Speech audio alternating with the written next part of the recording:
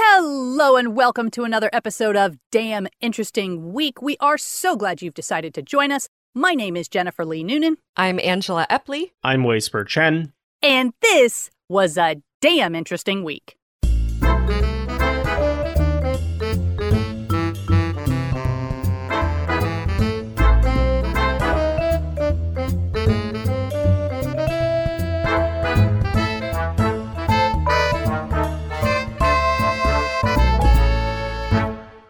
So let's get started with our first link.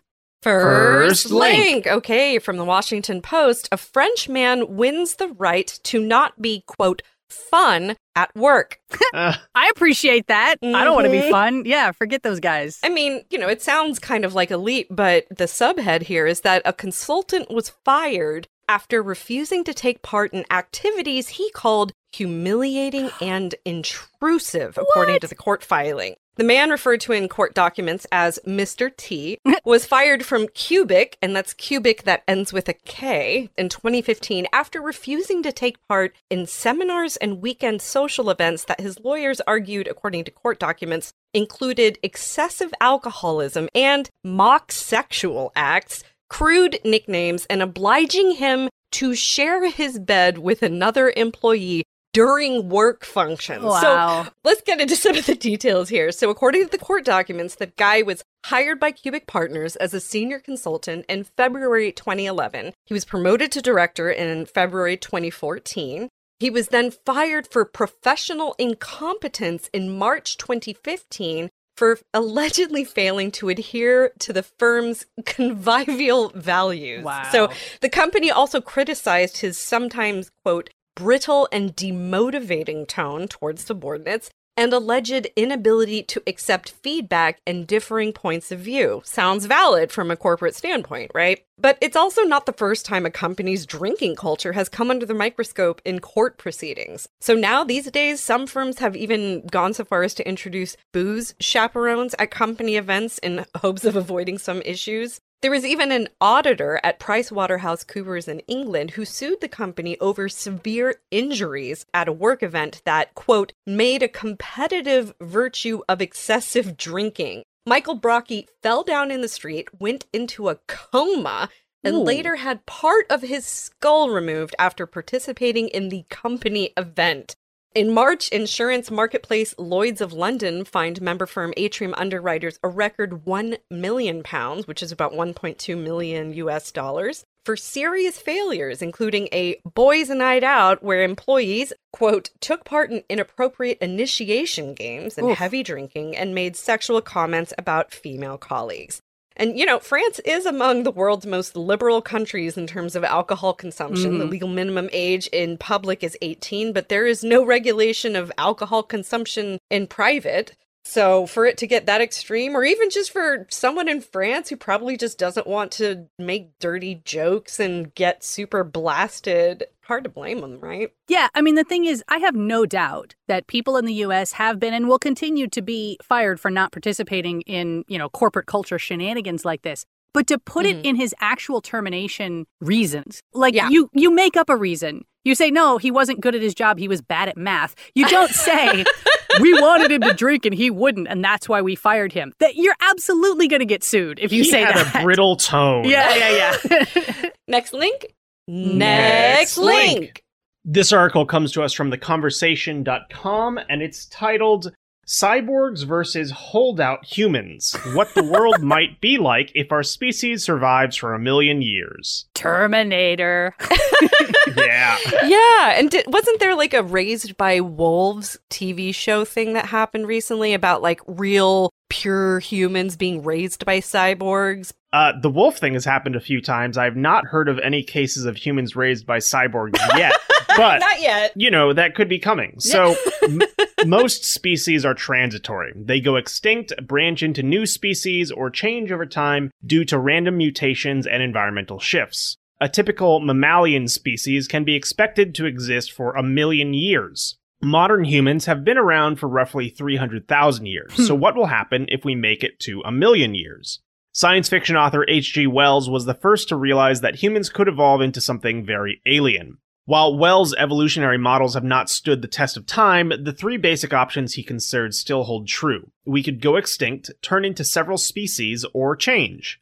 An added ingredient is that we have biotechnology that could greatly increase the probability of each of them, making ourselves smarter, stronger, or in other ways better using drugs, microchips, genetics, or other technology. Brain emulation, as in uploading our brains to computers, or artificial intelligence may produce technological forms of new species not seen in biology. It's impossible to predict the future perfectly. It depends on fundamentally random factors, ideas, and actions, as well as currently unknown technological and biological limits. But it is the author Anders Sandberg's job to explore the possibilities, and he thinks the most likely case is vast speciation, when a species splits into several others. These visions, however, leave many cold. It is plausible that even if these technologies become as cheap and ubiquitous as mobile phones, some people will refuse them on principle and build their self-image of being normal humans. In the long run, we should expect the most enhanced people, generation by generation or upgrade after upgrade, to become one or more fundamentally different post-human species, and a species of holdouts declaring themselves the real humans. Through brain emulation, a speculative technology where one scans a brain at a cellular level and then reconstructs an equivalent neural network in a computer to create a software intelligence, we could go even further. This is no mere speciation, it's leaving the animal kingdom for the mineral or rather software kingdom. Yeah, I mean, there's a halfway point where you're giving yourself a better heart and, better organs and guns in your arms before you're fully going into, okay, just take those neurons, stick them in a computer, get rid of the human body entirely. Yeah. Exactly. So software intelligence has other advantages too. It can be very resource efficient. It can also think and change on the timescales set by computation, probably millions of times faster than biological minds. Yet, humanity is perhaps unlikely to remain the sole intelligent species on the planet. While there are profound uncertainties and disagreements about when or if it becomes conscious, artificial general intelligence, meaning it can understand or learn any intellectual problem like a human rather than specializing on niche tasks, a sizable fraction of experts think it is possible within this century or sooner. Physical beings have a distinct disadvantage compared with software beings moving in the sluggish, quaint world of matter. Still, they are self-contained, unlike the flitting software that will evaporate if their data center is ever disrupted. Natural humans may remain in traditional societies very unlike those of software people. This is not unlike the Amish people today, whose humble lifestyle is still made possible and protected by the surrounding United States. We have established human rights and legal protections, and something similar could continue for normal humans. So, is this a good future? Much depends on your values. Obviously. You don't say. Yeah. A good life may involve having meaningful relations with other people and living in a peaceful and prosperous environment sustainably. From that perspective, weird post-humans are not needed. We just need to ensure that the quiet little village can function, or perhaps be protected by unseen automation. Some may value the human project, an unbroken chain from our Paleolithic ancestors to our future selves, but be open to progress. They would probably regard software people and AI as going too far, but be fine with humans evolving into strange new forms. Others would argue what matters is freedom of self-expression and following your life goals.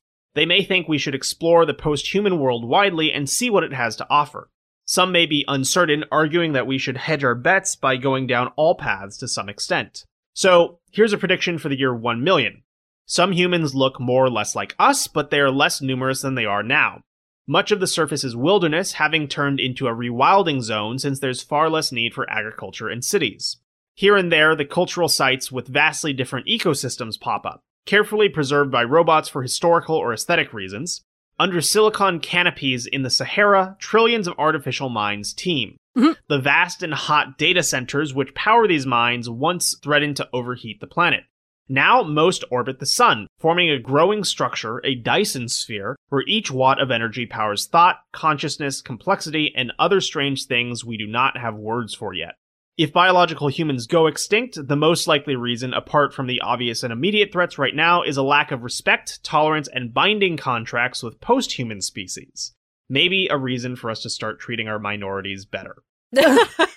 Maybe. Might be. Yeah. I mean, I think you don't need to tie it into a weird future sci-fi thing to say that. That's fine. You can just say that. Right. But all of that being said, I think one area of comfort, in case you're terrified of this million years into the future vision, is that we really are finding the ways in which the body is truly integral to the whole mind-body connection thing. And also, software is bad. Yeah. I'm just going to say that as a software developer. Anyways, next link. Next link. All right, well, we've got a little bit of a strange one here. It's a YouTube video from Cheddar News, and it's called What the Secret Service Really Does. Oh. And of course, as a video, it starts off with all these various movie clips of what we think the Secret Service is, right? You know, diving on top of the president, taking a bullet, wearing sunglasses all the time. But it turns out that's only a small part of their job. And in the beginning, it wasn't part of their job at all. So the Secret Service was created by Abraham Lincoln on April 14th, 1865, which was ironically just hours before he was assassinated by John Wilkes Booth. But, like I said, it wouldn't have done him any good to have signed the bill a week earlier because initially they were a subset of the Treasury Department, and their job was to investigate counterfeiters. So counterfeiting was a huge problem during and after the Civil War, to the point that somewhere between 1/3 and 1/2 of all circulating U.S. currency was fake. So they did their job, and they'd been chugging along doing counterfeit investigations for 36 years when, in 1901, President William McKinley was assassinated. And the government realized they didn't have any kind of police at the federal level who could investigate this crime. So they assigned the task to the Secret Service, not as bodyguards for future presidents, but just to figure out after the fact who had committed this particular crime. Then, in 1906, President Roosevelt brought in Charles Bonaparte as his attorney general. And the name was not a coincidence. This guy was actually Napoleon's grandnephew. And Bonaparte helped secure funding for the Secret Service to officially begin protecting the president and his family as part of their duties. But he also really accelerated this idea that the Secret Service was available to him whenever he needed investigators for a crime that he felt like the individual states were not going to handle appropriately. And he was calling them up all the time until in 1908, Congress said, hey, stop it. That isn't cool. You can't keep borrowing these guys. And they passed a law that said no one else could borrow the Secret Service. So Bonaparte said, well, if I can't have them, then I'm going to create a new department of investigators that do belong to me. And he took 9 of his favorite Secret Service agents, plus 25 new hires, and created the Federal Bureau of Investigation. But even though they completely took over the post-crime investigative stuff, and no one else was supposed to be borrowing the Secret Service still remained this kind of catch-all department that kept getting assigned duties whenever the government didn't know who else to give them to. Oh, dear. So by the early 2000s, they were doing tons of different stuff, and the Department of Homeland Security was formed. So at that point, they decided it made more sense to officially move the Secret Service out of the Treasury Department, even though they were still in charge of chasing down counterfeiters, and that remains a key part of their job even today. So officially, these days, the Secret Service has 4 mandates. First, economic safeguarding, or to protect the integrity of U.S. currency. Second, cyber investigations, which includes network breaches, ransomware attacks, wire fraud, and credit card fraud, both online and through in-person physical devices like ATM skimmers. So, I mean, if you commit fraud or try to counterfeit a dollar bill, you still will get visited by the Secret Service, not the FBI. Third, public safety, which is very vague, but generally allows them to assist the FBI in terrorism investigations. And fourth, national security, which of course includes offering protection to our own president, but also to visiting world leaders and other high-ranking diplomats and officials. And that's kind of it. There's also some neat footage of what past Secret Service agents looked like. For example, it was apparently very common for them to stand completely unsecured on the running board of moving vehicles, presumably until Kennedy was shot and presidents stopped riding in open cars. And you can also kind of see the evolution of their fashion over the years as they go from these tan suits and like straw boater hats in the 30s all the way up to the dark suits and sunglasses. And, you know, overall, it definitely makes it clear that the Secret Service's job is way more boring most of the time than the movies portray. Like, if you sign up, you're going to be investigating counterfeiters. You're not going to be taking a bullet for the president. But there's that ambiguity might be fun when it's like, hey, FBI needs some extras. Let's go help them out. You know, those guys working in the counterfeiting department are like wearing sunglasses anyway. They're like, I'm still cool. Next link. Next link. Okay, from technologyreview.com, we've got an update for those of you making end-of-life planning changes. The holidays are such a great time to get together with the family, but real talk, you better know what the wants of your loved ones are, because it's going to save a lot of grief if you're trying to guess that after the fact. But one factor we all need to take into account now is telling partners or parents whether you want your eggs, sperm, or embryos to be used after you've died. Oh. So we start with an example. Peter Zhu. He was only 19 when he died following a skiing accident in New York. His donor card made it clear he wanted to donate his organs, but his parents wanted to collect his sperm too. They told a court that they wanted to keep the possibility of using the sperm to eventually have children that would be genetically related to Peter. The court approved their wishes, and Peter's sperm was retrieved from his body and stored in a local sperm bank. We have the technology to use sperm and potentially eggs from dead people to make embryos and eventually babies. And there are millions of eggs and embryos and even more sperm in storage, ready to be used. So when the person who provided those cells dies, like Peter, who gets to decide what to do with them?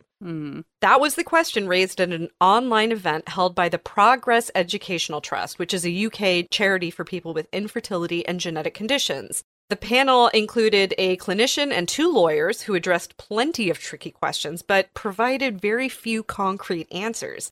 In theory, the decision should be made by the person who provides the eggs, sperm, or embryos. And in some cases, the person's wishes might be quite clear. Someone who, for example, might be trying for a baby with their partner may store their sex cells or embryos and sign a form stating that they are happy for their partner to use these cells if they die.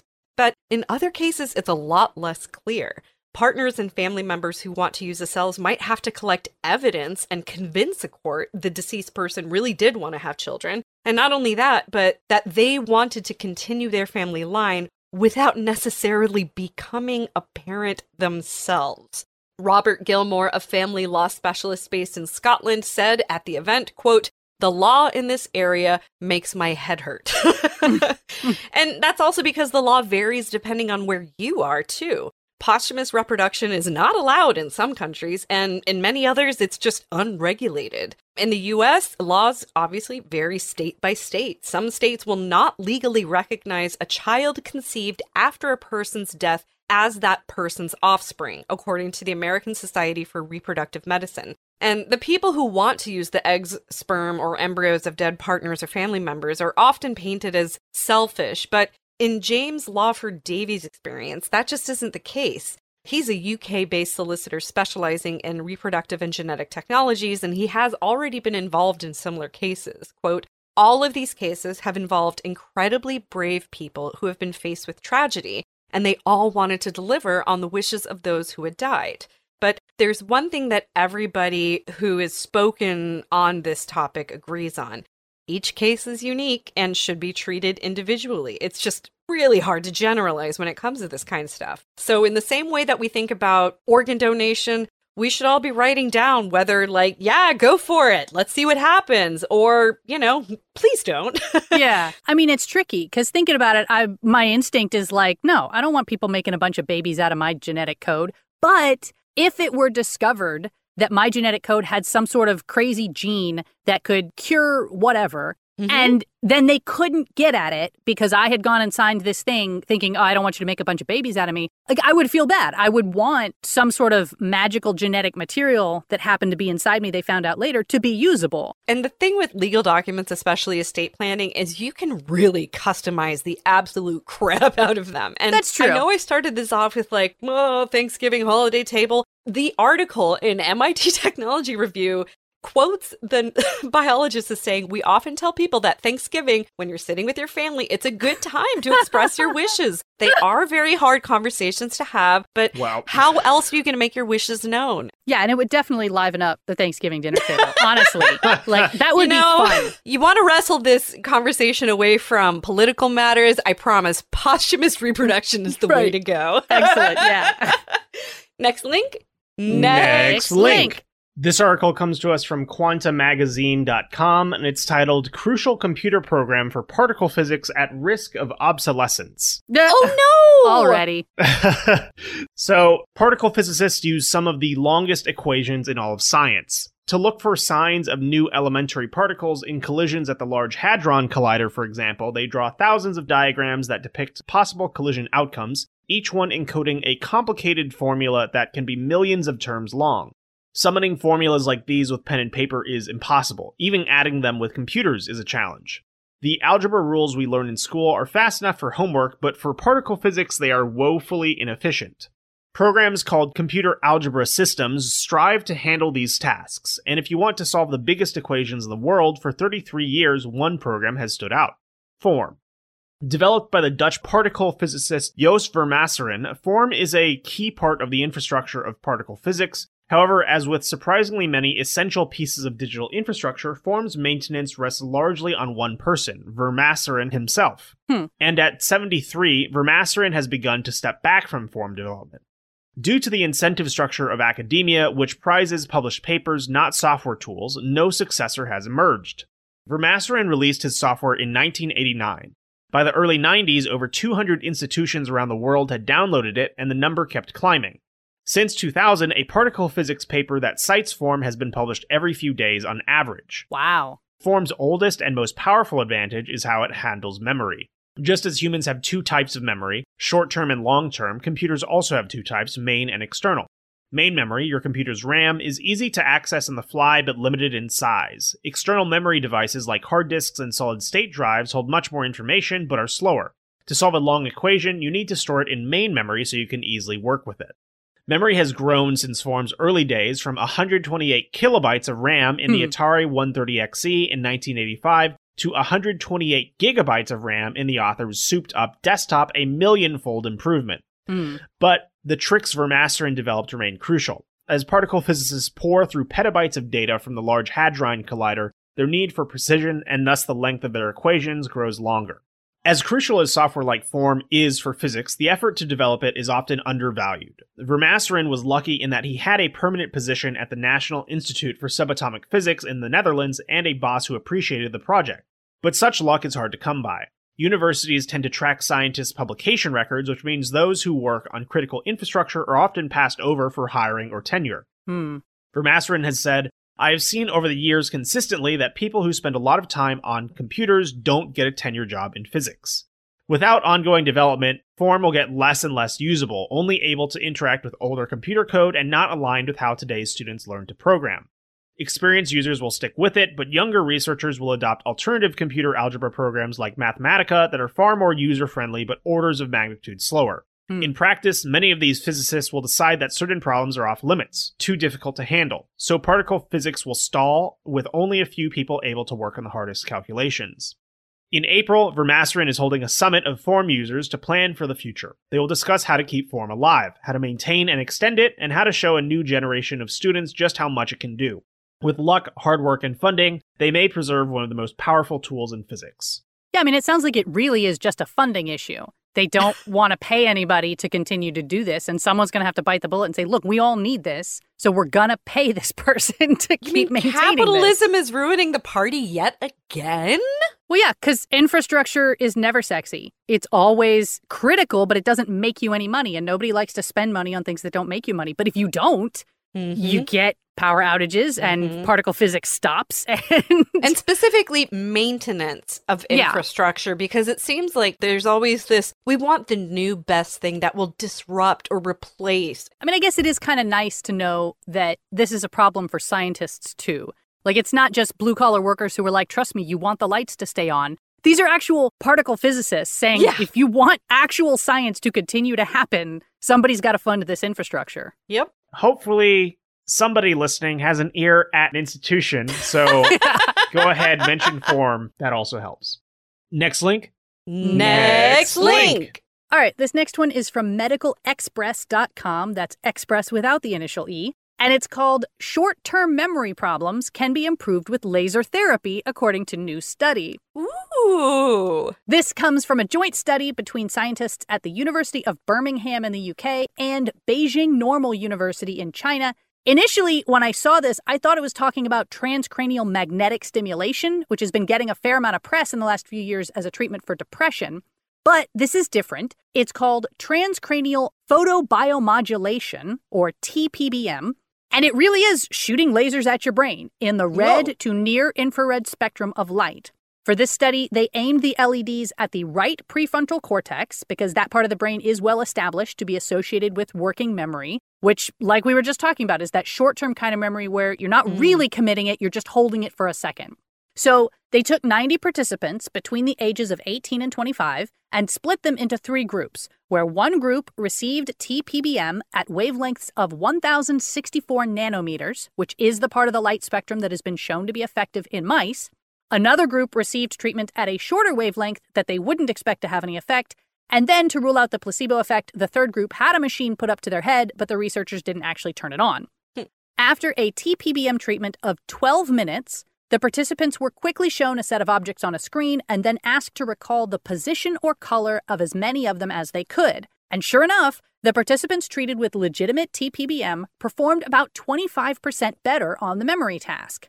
Which is significant, but it does sound a little less impressive when you find out the actual numbers, which were 5 to 6 remembered items for the treated group as opposed to 3 to 4 remembered items for the untreated groups. But they also gave the patients EEG scans before, during, and after treatment, and the analysis of those scans did show a measurable change in brain activity in the stimulated areas. Professor Ole Jensen from the Birmingham group says they won't know for sure until they conduct further research, but they believe that the light is stimulating the astrocytes, which are basically the power plants of the affective neurons, and that improves their energy efficiency and thus their overall processing speed. Unfortunately, one thing they didn't test was how long these effects lasted. They are, of course, hopeful that this could turn out to be a meaningful treatment for things like ADHD, but if it only lasts for a couple of hours, then it's really not going to be that useful. On the other hand, the basic technology of these things is not that complicated. So I can imagine a world where, if it works, we all have one of these in our homes and we just light up for a few minutes before going to work or whatever. Because it really is just shining bright red LEDs at your forehead. There's nothing invasive. There's no side effects that they know of. And it does seem to help. Yeah, I mean, we could go to like a Pink Floyd laser light concert and come out feeling way better, right? Heck yeah. I mean, maybe that's the reason. Maybe people like laser light shows because they're getting boosts in their brain and they don't know it. I love it. Next link? Next link. Okay, Atlas Obscura is going to take us into the history of the waffle. Y'all like waffles? Of course. Yeah. Okay. I mean, I will say, there's an ongoing debate in my house of waffles versus pancakes, which are better. And I'm here to tell you, I'm team waffle all the way. Yeah. And some of my offspring are getting written out of my will because they don't agree with that. But the stakes are high. I'm inclined to agree with you, but what's always held me back is the fact that you do need a waffle iron. And our kitchen is so small that I can't quite justify, but the waffle. To many, it is the perfect food because they're easy to make, they're not too sweet, and they're crazy versatile. And that might be why, from medieval Europe to now, people have made room for a waffle iron in their kitchens. Oh, this may be the thing that gets me to break. Santa Claus just, you know what to deliver this year. Okay, so this week we are exploring how the waffle wound its way onto plates around the world. Even before the first known waffle recipe was recorded in 1393, people had been cooking batter-based cakes and wafers quickly in special iron pans. Waffles, or wafels, I don't know how it's pronounced, but it's just waffle with one F and the E and L reversed, which was an early term for the food in Dutch and German. It referred to their honeycomb-like shape, but there are irons that go way back that could press shapes like stars and flowers and other kinds of designs. So we're thinking that it's after the Dutch introduced them to the American colonies. That's when they became kind of a local favorite here in the US. And by the 18th century, waffles became so popular that before the Revolution, Americans would hold what are called waffle frolics, where the crispy treats were the main event, which sounds totally fun, right? Heck yeah. You can even see museum collections that hold waffle irons from past centuries, which honestly look a lot more like long-handled torture devices. but it would take a trio of Californian brothers to make waffles an everyday breakfast as opposed to a special frolic event treat. Any guesses on the brand name or the product that still exists today? No, I don't. I mean, I'm thinking of regular appliance names like Kenmore and, what, but I don't know. Yeah. Think of the waffle itself. Eggo. Eggo waffles. Of course. Frank, Tony, and Sam Dorsa made mayonnaise. That's what they started making out. They started their business in their mother's house in 1932, and they boasted that their version of condiment used fresh eggs, which is why they named their company Eggo. Oh. Their mayonnaise was so successful that they soon turned to potato chips and then a powdered waffle mix. But by the 1950s, frozen food was on the rise. Luckily, Frank was the family inventor, and he engineered a giant waffle iron carousel, thus birthing the Eggo frozen waffle. Now, Kellogg's bought Eggo food products in the 1970s, which is why we don't see those Eggo chips or Eggo mayonnaise anymore. Yeah. But Kellogg's still makes waffles the same way and at the same factory that the Eggo guys set up in. And the Dorset descendants are still in the food and beverage industry in the form now of a winery in the Santa Cruz Mountains. Kind of shishi. But that's how Eggo got started and has remained. I mean, I'd always wondered about the name. Are there eggs in waffles? Yeah, but is that like the reason you're going to market them? No. Right. They're mayonnaise waffles, or at least in conception.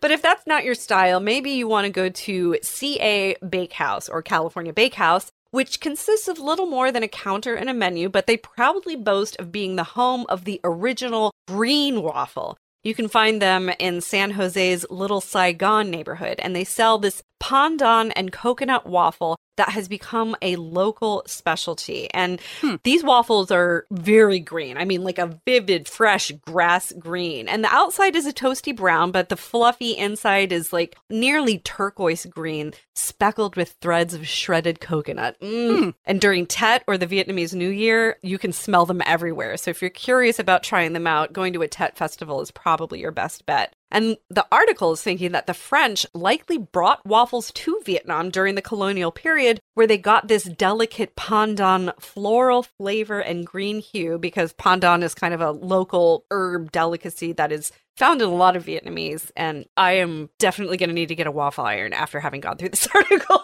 Well, I have to tell you, I have a shocking amount of experience with waffle irons because my kids are on a special diet. I had to make all their breakfast stuff, like almond flour, whatever. But I tried probably every waffle iron on the market, trying to find one that was any good, because the truth is they all suck. Yeah, like, they all just kind of really get drippy terrible. And they're cumbersome. And like the Teflon coating literally came off on the waffles on some of them. Like they're really bad. So I'm here to tell you, and unfortunately I'm not here to tell you because the name of the brand is escaping me, but I have the absolute king of waffle makers in my house. It's been serving me for like 6 years. It's amazingly good. It's a commercial brand is the thing, and it is not cheap.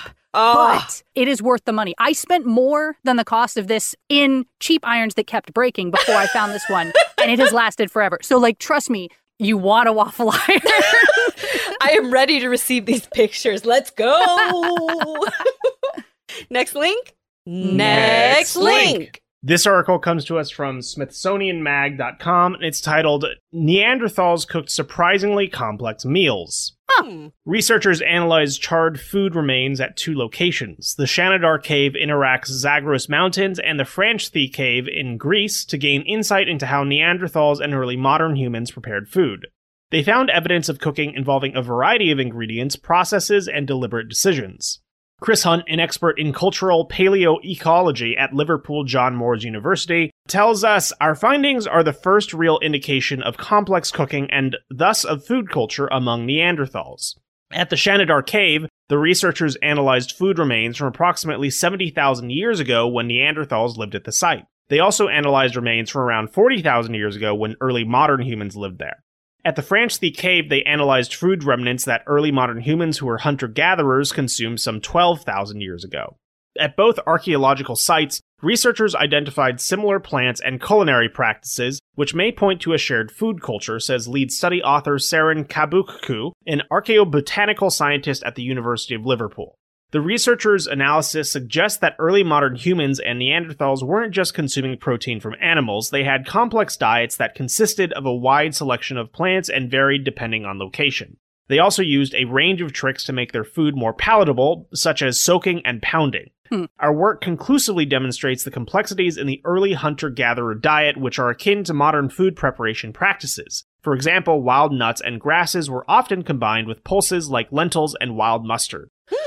He adds, more data is needed from Shanidar, but if these results are supported, then Neanderthals were eating pulses and some species from the grass family that required careful preparation before consumption. To further understand the Neanderthal diet, Hunt and his colleagues tried to recreate and eat a similar recipe using seeds found near the caves. How'd their creation turn out? Hunt says, it made a sort of pancake cum flatbread, which was really very palatable, a sort of nutty taste. If only they had a waffle iron. Exactly. Yeah. Like, that would have made the difference right there. So just want to share that short one. I think the more we learn about the past, the more we find out really surprising things, as opposed to just, throw stick, eat meat. Yeah. I mean, I think it's really funny that even now we're calling them pulses. But they didn't have blenders. They weren't pulses. They were I was wondering about that because typically beans need like a lot of soaking and boiling to become like digestible. So are we hinting at boiling water as part of those processes, or? I mean, could be. Yeah, definitely maybe. All right. Well, that is all we have time for today. We're so glad you've joined us. Some of the articles we did not have time to get to today include: astronomers spot the biggest galaxy ever, meet the warrior librarians of Ukraine, and A Wreck is a Wreck, the story of the Block Island Wreckers. So all that and more can be found on damninteresting.com. If you like our podcast and want to support us, you can do so at patreon.com/damninterestingweek. In the meantime, my name is Jennifer Lee Noonan. I'm Angela Epley. I'm Wei Spur Chen. And we hope you have a damn interesting week. Bye-bye.